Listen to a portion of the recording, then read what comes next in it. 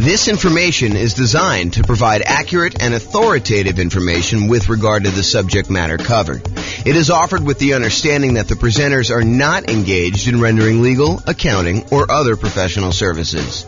If legal advice or other expert advice is required, the services of a competent professional should be sought. Welcome to the Phoenix Real Estate Investing and Real Estate Financial Planning Podcast. Learn all about investing in real estate in Phoenix, Arizona, with a combination of real estate financial planning and modeling with numbers specific to Phoenix. Plus, syndicated, more generalized recordings of live and pre-recorded real estate investing classes, not all of them specific to Phoenix. Be sure to stay tuned after the podcast for a message from our sponsors. Well, good morning and welcome, everyone. This is your host, James Orr, with a really cool class. This is a class about all of the nothing down financing options for real estate investors. A class I think many of you are looking forward to. Not everybody, but I think there's a bunch of people that are really interested in real estate investing and specifically interested in real estate investing where you can buy properties with nothing down. So that's what we're going to cover today. I will point out something that may not be obvious to new people, but is probably more obvious to people that have been investing for a while. And that is, if we're thinking about our current environment, I'm recording this March 29th, 2023, while our home prices have gone up a lot, very rapidly in the last few years. They're sort of stalling out a little bit, depending on which market you are. It's a little bit of a split personality market going on, depending on whether you're East Coast, West Coast. But in general, property prices are up a lot, and they're stalling out a little bit now. But also interest rates are up a lot, and rents are up, but not quite up enough to counteract the significant increase in price and the significant increase in interest rates. So cash flow is really challenging for a lot of folks in a lot of markets right now. That is the overwhelming number of complaints I'm seeing online when I talk to people and when I look at people, what they're writing. So one of the things that we talk about a lot is, how do you improve cash flow? How do you actually maximize the income you're getting on property and minimize the expenses you're getting on property? And I will tell you that doing nothing down financing for real estate investors is sort of counter in a lot of ways, not exclusively, but in many, many, many ways. Trying to put minimal amount down in order to acquire rental property is going to be pushing against you trying to optimize for cash flow. Now, that may or may not be problematic for you achieving whatever goal you're trying to achieve as a real estate investor, because depending on what you're trying to do by buying the rental property, it may be totally fine for you to be buying properties that have not amazing cash flow, as long as you're not putting much in the deal, as an example. Not necessarily that's the only way to do it. Or it may really hurt you if you're trying to do something else. So if you think about it from this perspective, and we go into a little bit more detail about this when we talk about setting your goals to be financially independent, but sometimes you're buying properties because you intend to have that particular property contribute to the cash flow you need in order to be considered financially independent. In order to be financially independent, a lot of times we need to have income coming in from all of our assets, whether that's real estate or stocks or bonds or whatever else you've got your money invested in, to have some safe withdrawal rate, plus all the kind of passive income stuff like pensions, annuities, and Social Security. The sum of all of those things, cash flow from properties, your invested assets times your safe withdrawal rate, and then all three of those passive income sources, all of those need to add up and combine in order to overcome your expenses. So if you're buying properties with the intention of the cash flow from them to actually help you become financially independent, then making sure that you have positive cash flow and as strong a positive cash flow as possible, kind of like the best bang for your buck, the money you put into the deal to get the best cash flow. Although maybe sometimes you're willing to de-risk by doing some things that aren't optimal from a return on investment standpoint, but they're optimal in a kind of like conservative, reduced risk safety standpoint. But a lot of times we'll take this money and we will go ahead and buy properties that are going to contribute to improving cash flow. Now, that's great if you're trying to do that particular strategy, if you're trying to use the properties in order to generate the cash flow. However, not everyone is doing that. And so it's important to realize what your goal is. Sometimes we're buying properties as like a rocket booster to kind of grow as an asset, not necessarily cash flow, but grow in value so that we can take the proceeds from that and then use that eventually to convert it to some type of income producing or pay off other properties that we have. So in other words, let's think of it this way.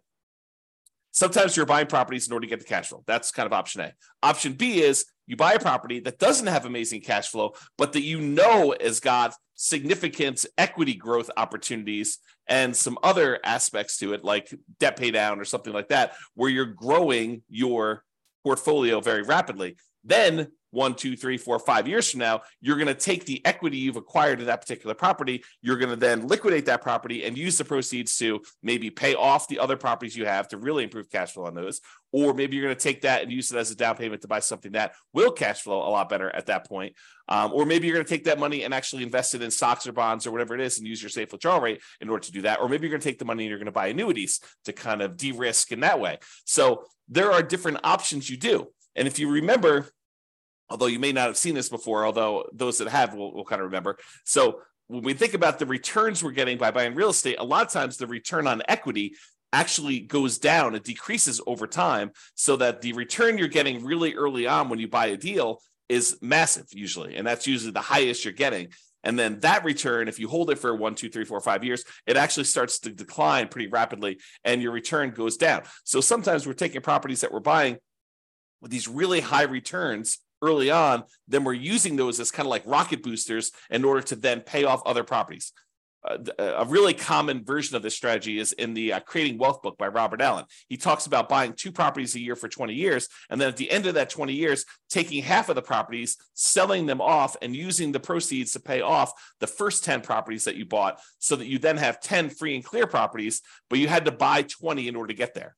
And if you're trying to do the strategy like that, then buying properties with nothing down can really help you get to that end goal.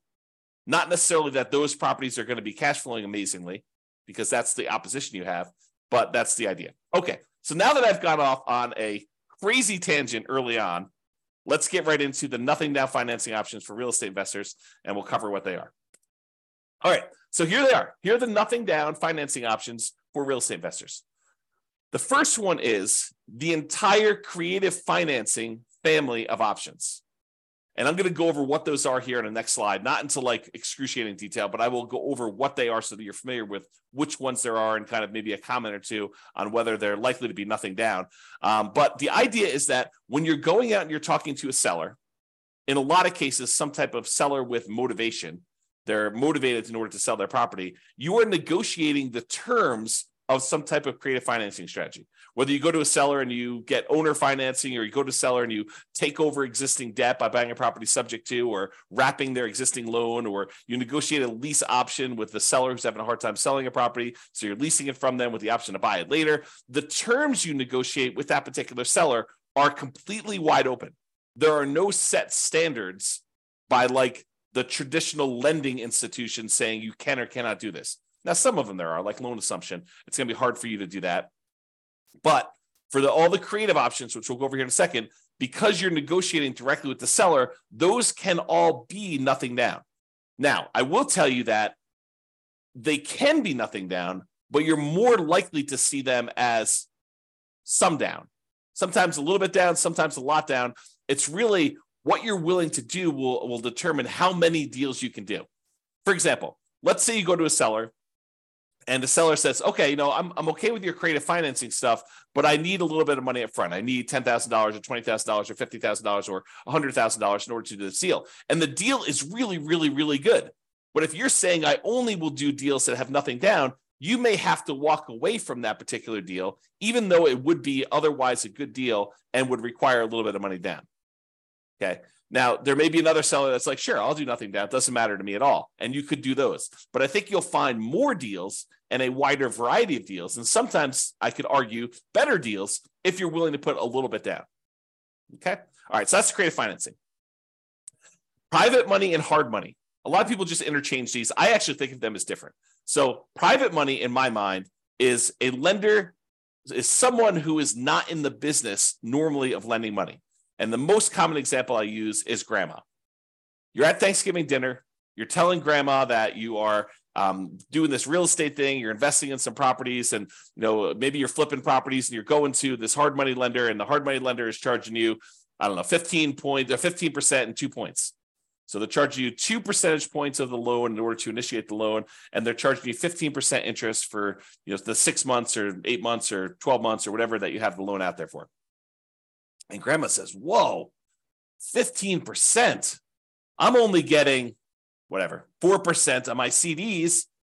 I've got $500,000 in CDs. How about I loan you the money instead of getting 15%? Let's say you pay me 7% or 8% or 9% or 11%. And you say, "Grandma, that sounds great." And she's like, "Well, it's better for me. I don't want to give the bank this money, and they're only paying me 4%. I'd rather have you do it. You can make some money with it, and I get more than what I get in the bank." Or maybe even grandma says, "I'll do it for the same 4%. I might as well." And so the idea is that private money is someone that you know personally, that you've gone to, and you've asked them to become a lender on your real estate investing projects. They are not in the business of loaning money typically. Okay. And the terms of that are primarily based on your negotiating.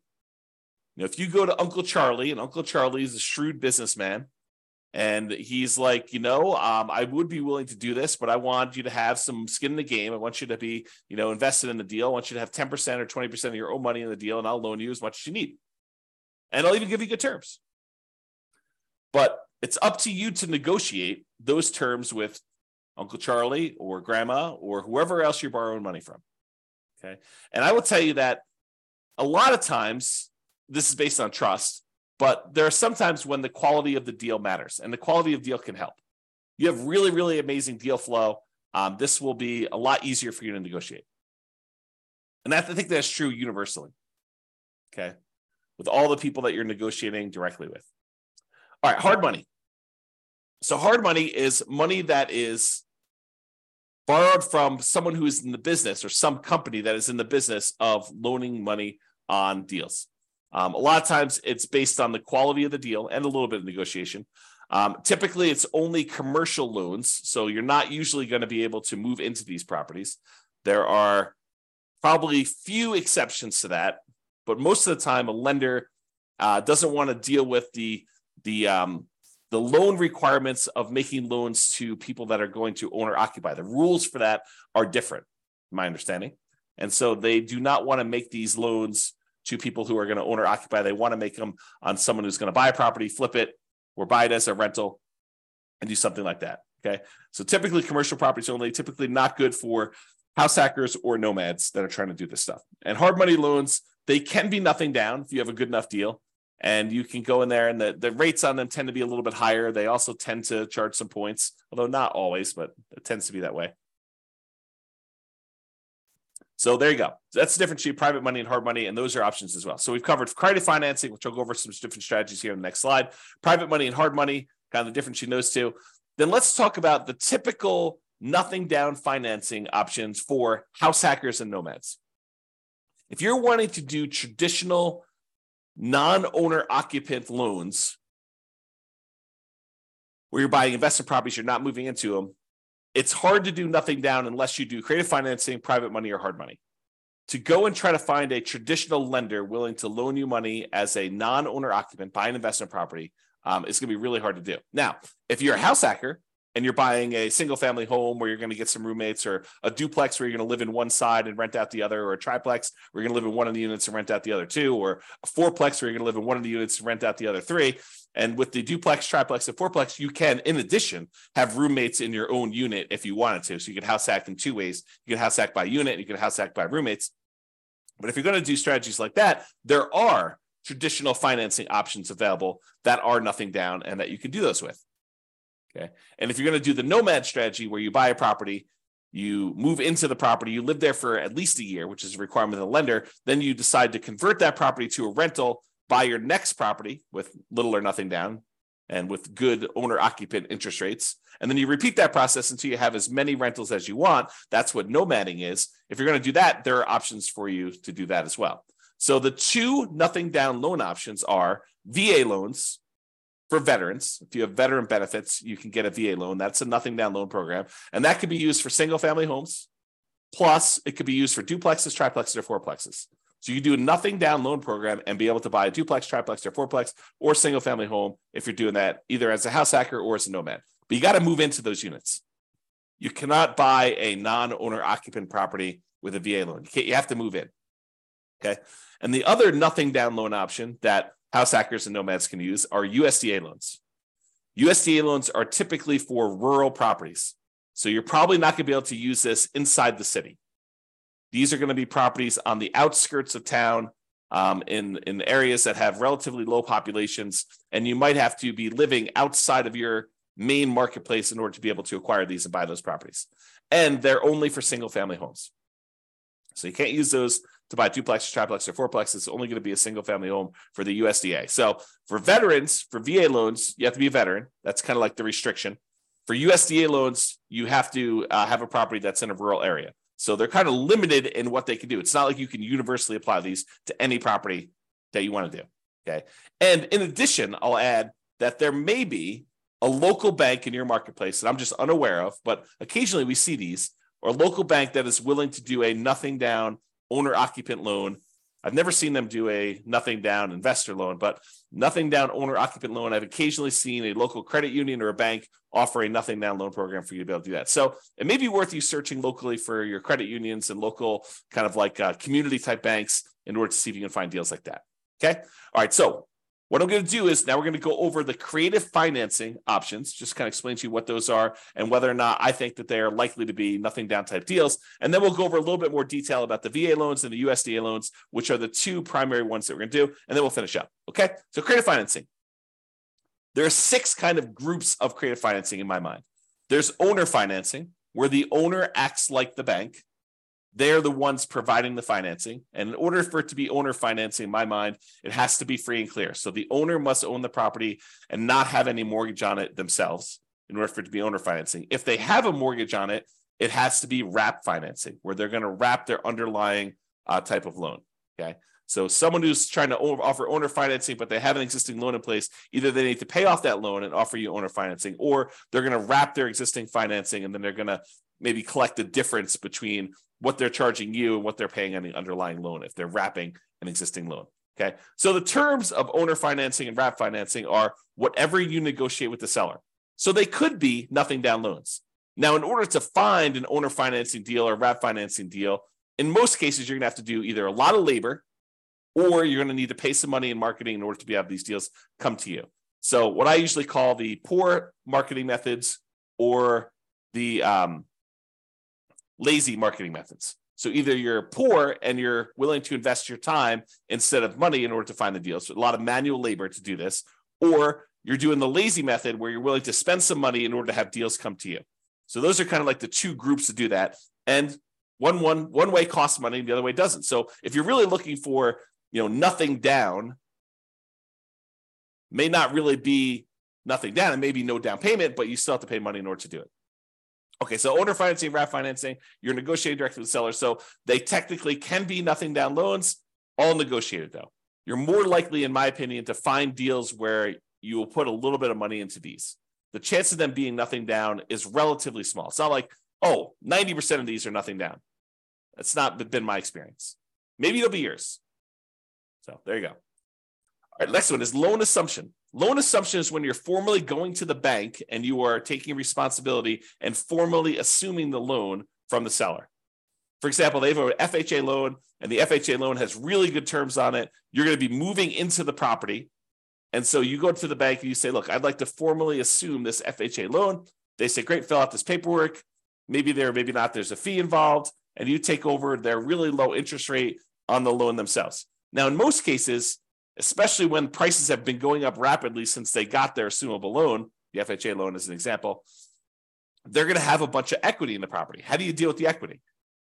So a lot of times it's not going to be nothing down if you're going in and doing a loan assumption. Now, if they don't have any equity, if they just got the loan and you're formally assuming it, then they may not have much equity at all or no equity. And so in some of those cases, it may be nothing down. Okay, so loan assumption can go both ways, but I think most of those are you're going to find where someone got a loan a few years ago, especially the last few years, where the property prices have gone up very rapidly and they don't have, or they do have a lot of equity. And so you're going to have to negotiate for how that equity will work out. And a lot of times that will mean you putting some money down, giving it to the seller to kind of do that deal. Okay. All right. So that's the first thing: owner financing, RAF financing, and then loan assumption. Loan assumption is you're formally assuming the loan. Then there's the whole rent to own, lease option, lease purchase family, where you're leasing the property for a period of time or renting the property for a period of time, either way you want to use it. And then you're actually either getting an option to buy the property or a purchase contract in order to purchase the property for ideally some pre-agreed upon price at some pre-agreed upon point in the future, or a period of time that you have the option to do so. Okay. And so those, they could be nothing down. You could go and negotiate and find a seller who's motivated, who's like, look, I can't afford my payments anymore. I will go ahead and step in and start making your payments for you on your particular loan. Or on your particular property, maybe it's rent or lease. And the seller may say, yeah, I'm motivated enough. I will do that with nothing down. I think you're more likely to find people willing to do those with a little bit down, but you could probably find one with nothing down. Then you've got the whole agreement for deed, bond for deed, contract for deed, installment land contract, where you have a contract in place, an agreement in place, where if you make payments over a certain period of time, at the end of that, you get a deed on the property. And those could also be nothing down. Again, you're likely to find ones where you have to put a little bit of money down, but you can find those like that. And finally, subject to is where you are, the seller is agreeing to deed you the property, but they're leaving their loan in place, and you would go and usually make payments on that underlying loan. There are versions of this where you don't, but it's exceptional. It's unusual. So you go in there and you buy a property, and there's an existing loan on the property, and you're agreeing to make payments on that loan. And the seller is deeding you the property, which means you are now the owner, and you're doing that. And I think those, you can find those where you have nothing down situations as well. Although I think you're likely to find some where, especially in our current marketplace, where they have some equity and they'd expect to see a little bit of money. Sometimes it's as little as moving costs, right?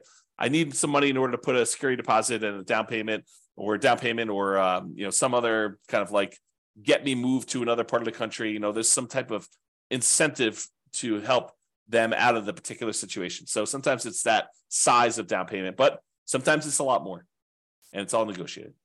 All right. So those are the creative financing, nothing down type strategies you've got there. Now let's talk about the VA loans and the U.S. Department of Agriculture loans. So both of these are Nomad approved. If you're trying to do the Nomad strategy, I like these loans for doing Nomad. In fact, VA is probably my favorite loan for doing Nomad, especially if you could find a duplex, triplex, or fourplex as one of your first properties to do. Okay, so both Nomad approved. For VA, you must have the VA benefits. For the U.S. Department of Agriculture, the rural property loan has to be a rural property, has to be outside city limits. And there is a eligibility map you can look at on the USDA.gov website. You type in the address of the property, and it will tell you if it's a USDA eligible property. The link is shown here. I'll put it in the show notes if I remember to do that. If I don't, go ahead and reach out to me, and I'll go ahead and edit retroactively.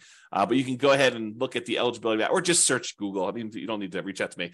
Yeah, by the time you search it in Google, you'll get a response faster than me. It's USDA eligibility map, and it'll just show you where the USDA property are eligible. So you take an address of a property you're looking at, whether that's some property that you found through marketing of your own, or if it's property listed in the MLS. You go look at the property there. And by the way, don't take real estate agents' words that it is a USDA eligible property. You should verify this yourself. Okay, it'll be verified when you do it, but better to know before you go under contract whether it's eligible for USDA, nothing down or not. Okay, all right, so there's eligibility map for you to determine that. VA, this doesn't apply. VA, you can do rural properties or properties in the city. It doesn't really matter, but you do need to have the VA benefits if you're doing the VA type of loan. So in both cases, 100% plus financing is available. It's 100% financing is available. With the USDA one, it's really financing, but you still have to pay the upfront, kind of PMI and stuff like that. With veterans, with the VA loan, the veterans loan, you can actually roll in your upfront funding fee, which makes it truly nothing down. So the VA loan is awesome. It's really, really good loan. A lot of times they have really good rates on them as well. Both of those are fixed rates. With the VA loan, there is no technical PMI. There's no monthly private mortgage insurance payment. However, With the VA loan, you do pay an upfront funding fee unless you qualify for an exception to it, but you do pay an upfront funding fee, and that funding fee kind of is like paying an upfront PMI payment. It's the guarantee fee that the Veterans Administration uses to kind of like insure or guarantee the loans. So everyone's paying in, and if the loan defaults, and that's the money that they use in order to make sure that the lenders are protected there. With U.S. Department of Agriculture, you will have PMI. There'll be a separate private mortgage insurance payment on those. In both cases, you must own or occupy the property. And with the USDA loan, my understanding is you cannot own any other properties. With the VA loan, you can own other properties. With the VA loan, you could do 1 to 4 units. You can buy single-family homes, condos, townhomes. You could buy duplexes. You could buy triplexes. You could buy fourplexes. You cannot buy a 5-unit or greater. That's a different type of loan program altogether. It's a commercial loan. But for VA, 1 to 4 units work. For the U.S. Department of Agriculture, it is not multifamily properties, only single-family homes. And in addition to that, there are income restrictions on it. So for the USDA one, you need to have hit a sweet spot where you can't make too much, but you need to make enough to qualify to buy that house. So you need to kind of be in this narrow range for doing that. For the VA loan, my understanding is there's minimum restrictions, basically saying that you need to be able to qualify for your loan based on debt to income and stuff like that. But there's no maximum income that I'm aware of for the VA loan. Check with your lender. Your lender will tell you the actual rules. With VA loan, technically you can do more than one VA loan at a time. So it's based on your VA eligibility, like how much of that stuff you're using for their loan guarantee. So if you're buying more than one property, you may be able to use it more than once or use it partially. Talk to your lender about the details in that, but it is possible to have more than one VA loan. The appraisals on VA loans can be a little bit longer, and they can be a little bit stricter. I've seen some VA appraisers really nitpick for very tiny things that I think would easily pass at least a conventional loan. For as one example, one of the VA loans that a client of mine did, there was a flight of 3 stairs or 4 stairs going down to a sunken area on the property, and the 3 or 4 steps did not have a handrail, and the VA appraisal required that there be a handrail, which I thought was a little bit nitpicky, but just be prepared for that mentally. You can get up to 4% maximum seller concession, so you can get a seller to contribute some money to help you get your VA loan. With the U.S. Department of Agriculture, I believe it's a 6% maximum seller concessions, and you'll want to verify all this detail with your lender when you're getting these loans here. And then there's a whole bunch of information on funding fees, which I'm not going to go into a ton of detail. If you're going to get a VA loan, though, you really should go talk to your lender or look up the VA funding fees on the next slide. The VA funding fee is that kind of upfront PMI payment, which helps the VA guarantee loans to do that. So just be aware. So those are really the differences between the U.S. Department of Agriculture and the VA loans. Oh, I was going to mention, don't trust the real estate agents for telling you which properties are USDA approved, because sometimes they just assume it's out in the country, so that's USDA approved, and they don't really know. They didn't go and check on the map. There are a lot of really great agents out there who will go check and verify and do that for you. And then there are a handful of agents who will not. They don't know what they're doing. They don't know to even look this stuff up. And so you should do it as a double check. Okay.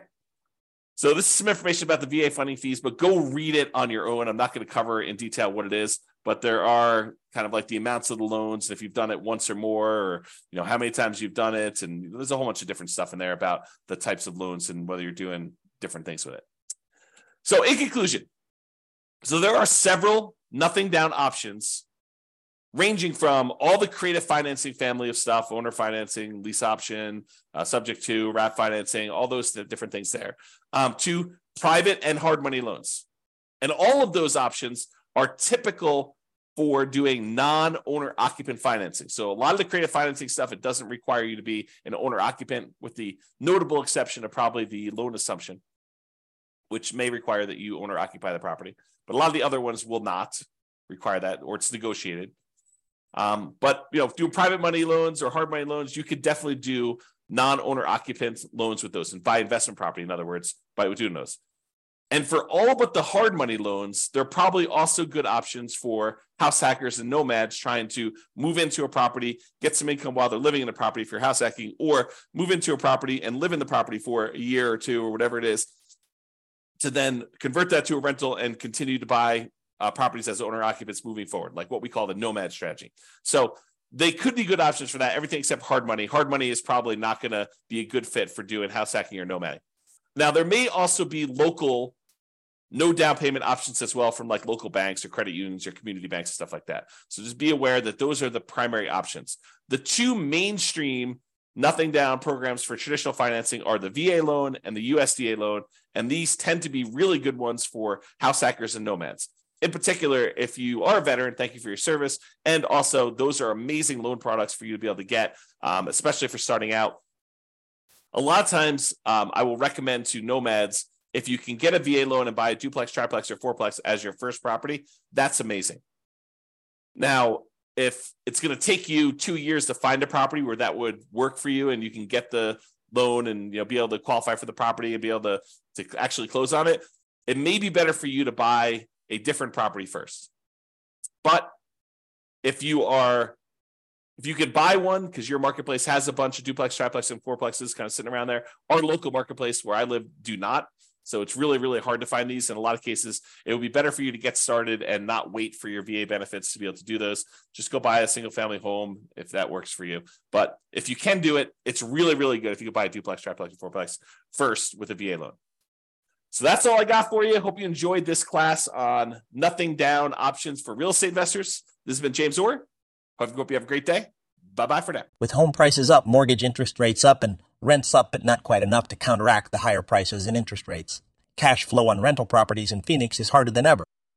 Book a call with the Real Estate Financial Planner to apply our proprietary 88 strategies to improve cash flow on your rentals. See the show notes for a link to schedule your call and improve your cash flow today. If you're a real estate agent, lender, or professional in Phoenix that wants to help our real estate investor listeners, consider reaching out to learn about collaboration opportunities with this podcast. We'd love to add more value to our listeners by having you assist our investors buy, sell, and finance their real estate investments. See the show notes to schedule a call to discuss collaboration opportunities.